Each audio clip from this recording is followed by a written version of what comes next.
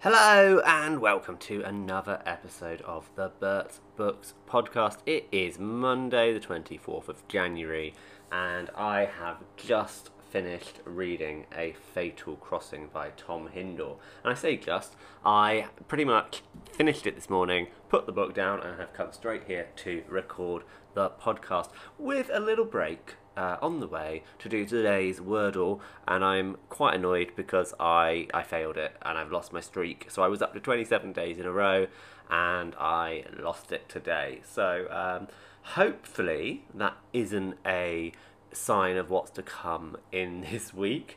What is coming up this week? Well, it is getting towards the end of the month, so it is going to be officially bundle week as of today. So the bundles are going to start to be sent out.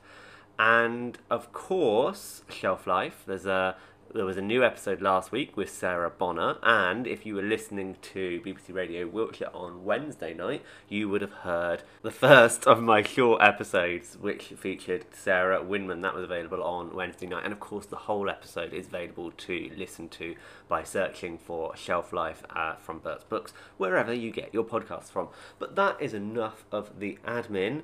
I am going to tell you all about A Fatal Crossing on the other side of this music.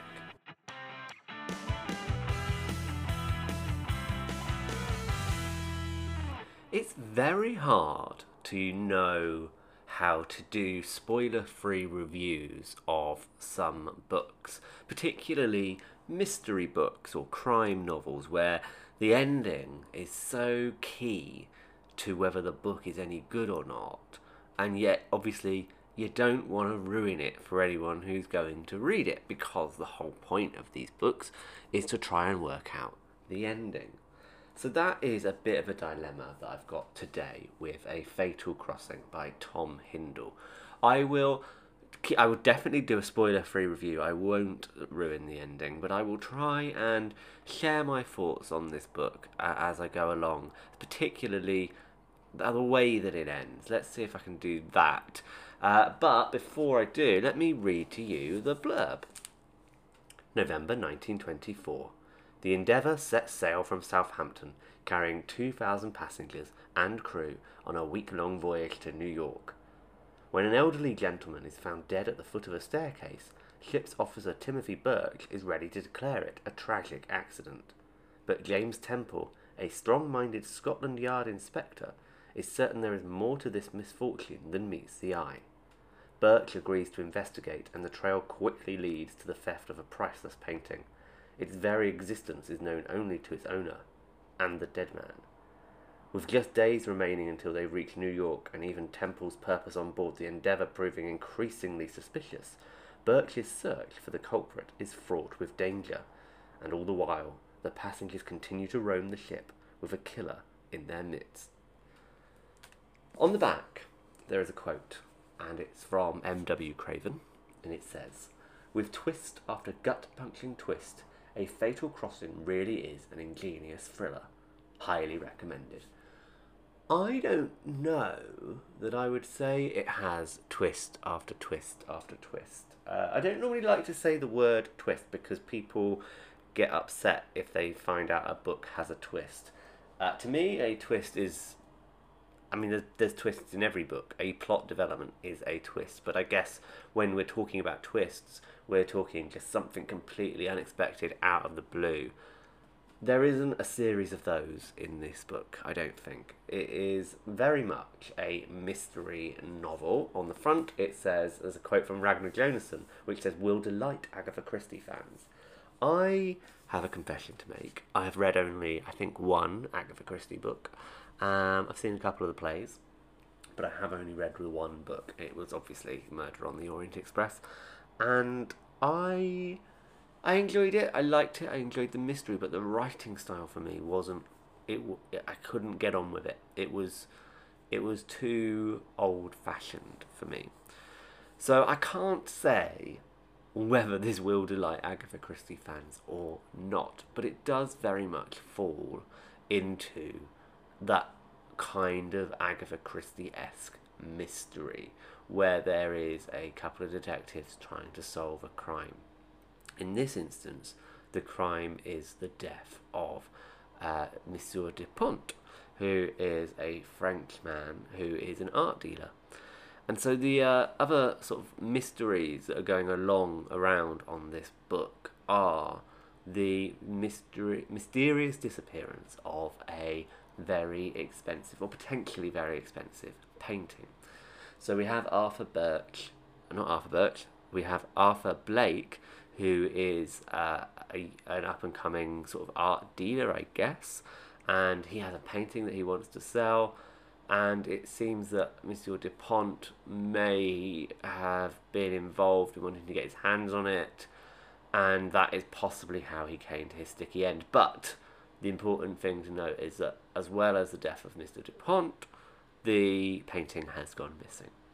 So we then come across Birch, Timothy Birch. He is an officer on the Endeavour.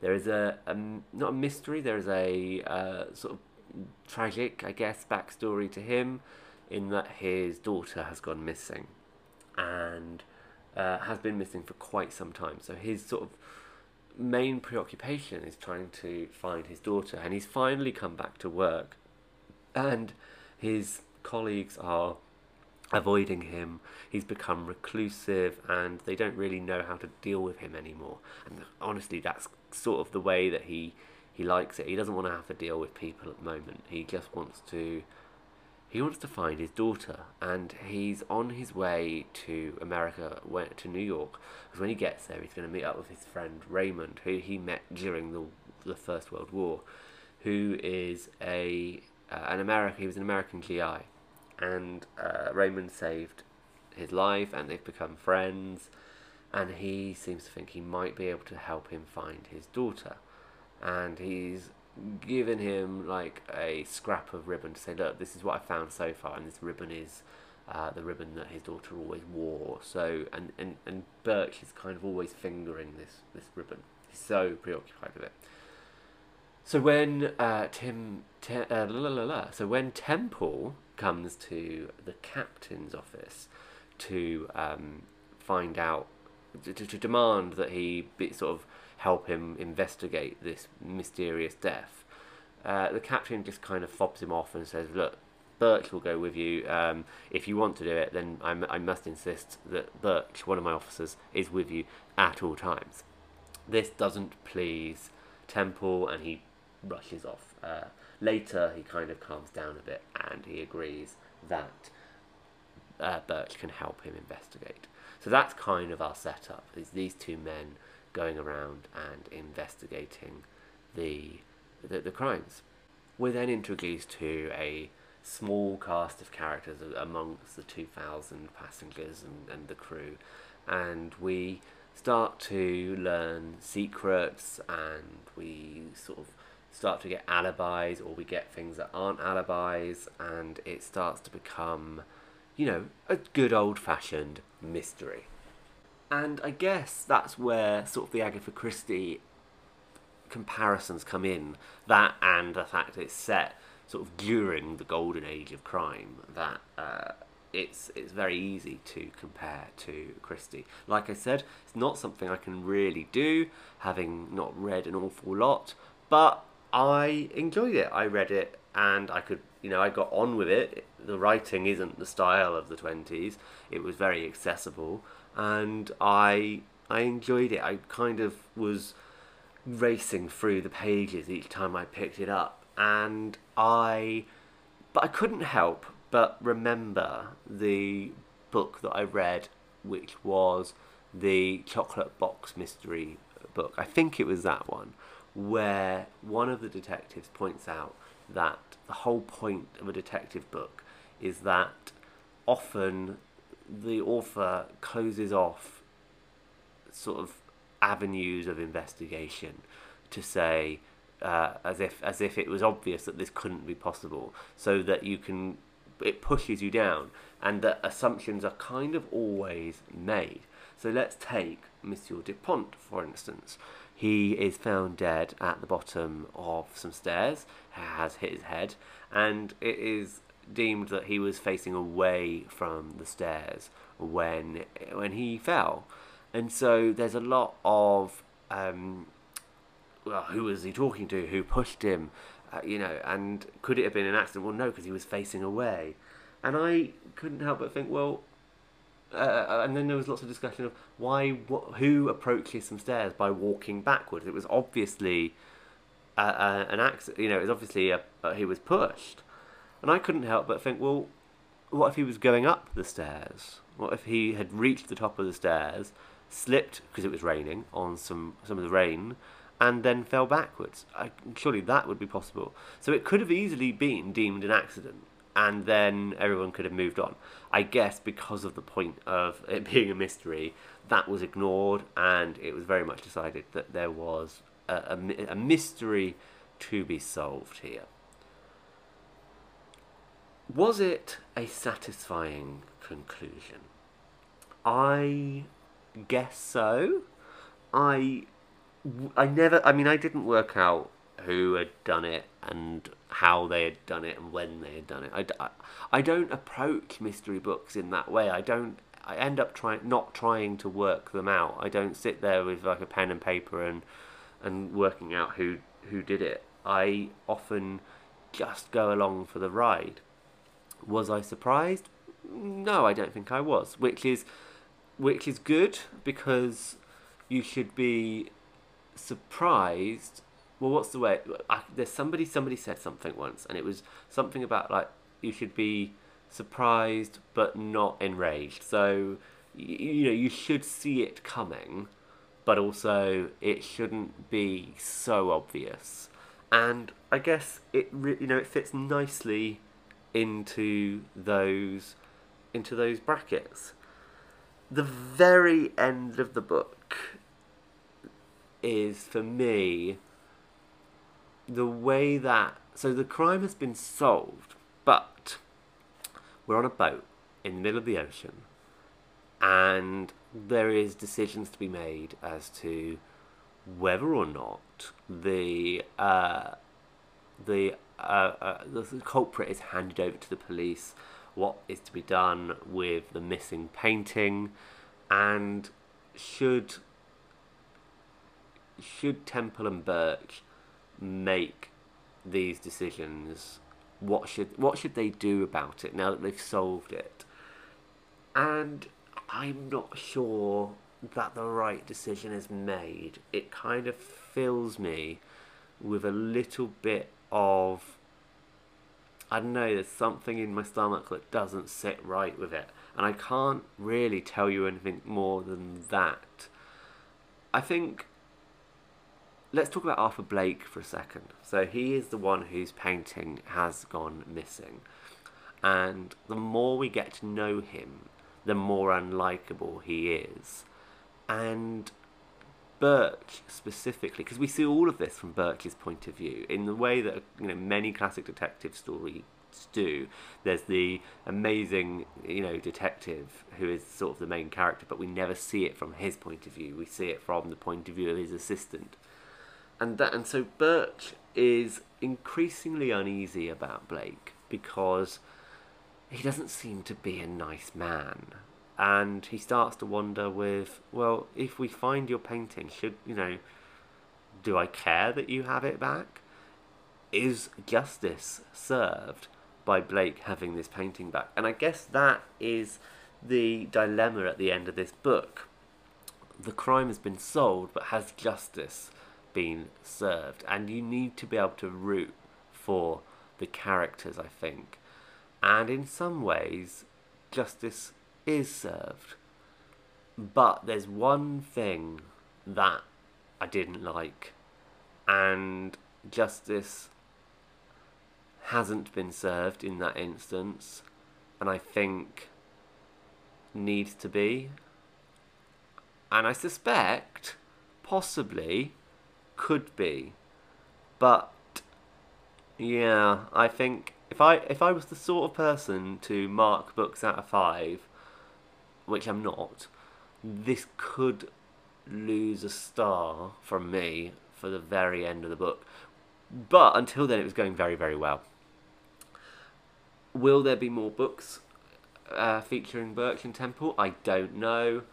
I hope so. I enjoyed their partnership.